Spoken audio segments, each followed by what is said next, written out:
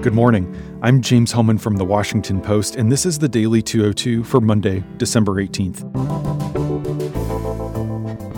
In today's news, President Trump says he will not fire Bob Mueller. The IRS is struggling to oversee political activity by nonprofits, and the list of major names accused of sexual harassment continues to grow. But first, the big idea. Donald Trump risks losing what's left of his populist street cred with the tax bill. The narrative of the president's first year in office will shift this week when he signs into law the biggest overhaul of the tax code in 3 decades. It's a big political win for Trump, who would have looked ineffective if he couldn't get this done. But it may turn out to be a Pyrrhic victory. There are lots of potential ways the legislation could backfire politically. First, the bill doesn't simplify the tax code. At least initially, it will be more confusing and complex to file your taxes. Second, insurance rates are likely to skyrocket for many because of the repeal of the individual mandate.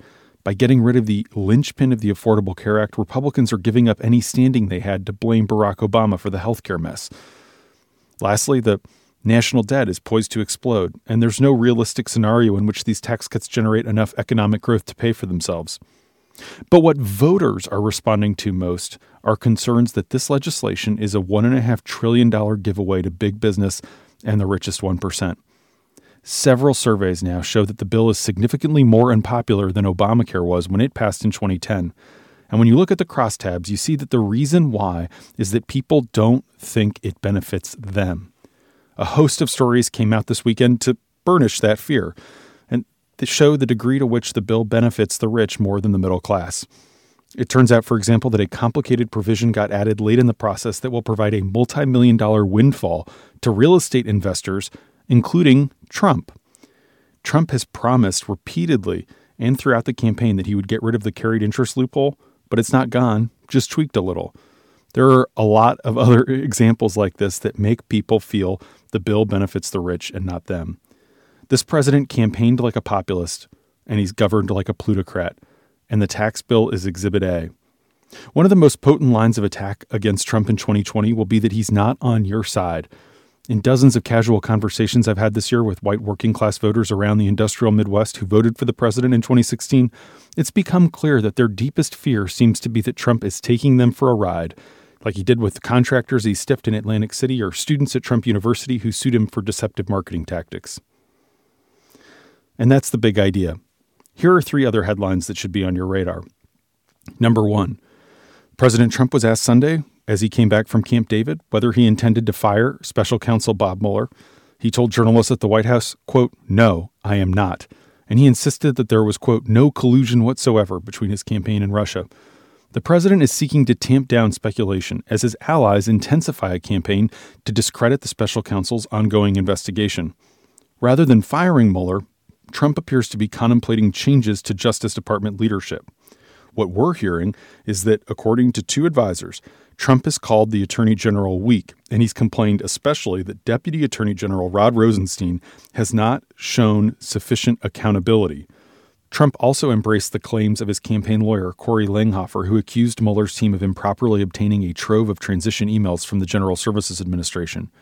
The special counsel's office rejected the allegations, and legal experts call the Trump attorney's claims of privilege silly.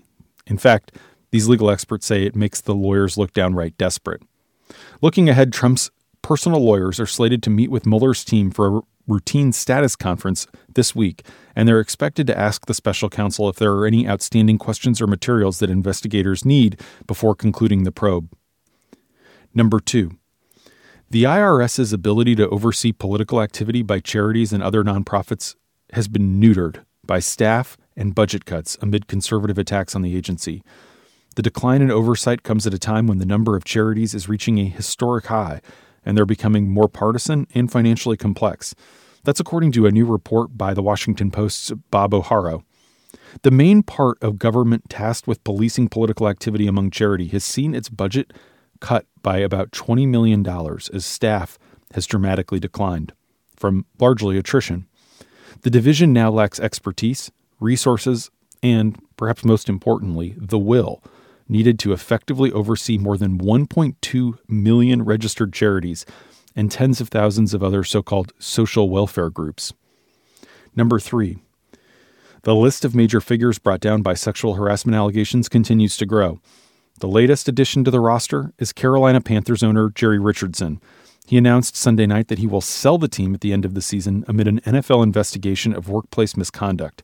That's after a report emerged that multiple former team employees received financial settlements over inappropriate comments and behavior by Richardson in the workplace.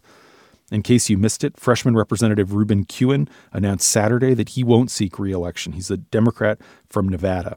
He faces multiple allegations of sexual harassment. He had resisted for weeks but caved as more accusers came forward. And Dalen Leach, a Democratic state senator from Pennsylvania who had been a frontrunner in an open special election for Congress, was accused of inappropriately touching young female staffers and volunteers. Amid the growing wave of scandal, Capitol Hill is gripped in paranoia. Both members and staff are wondering, who's next?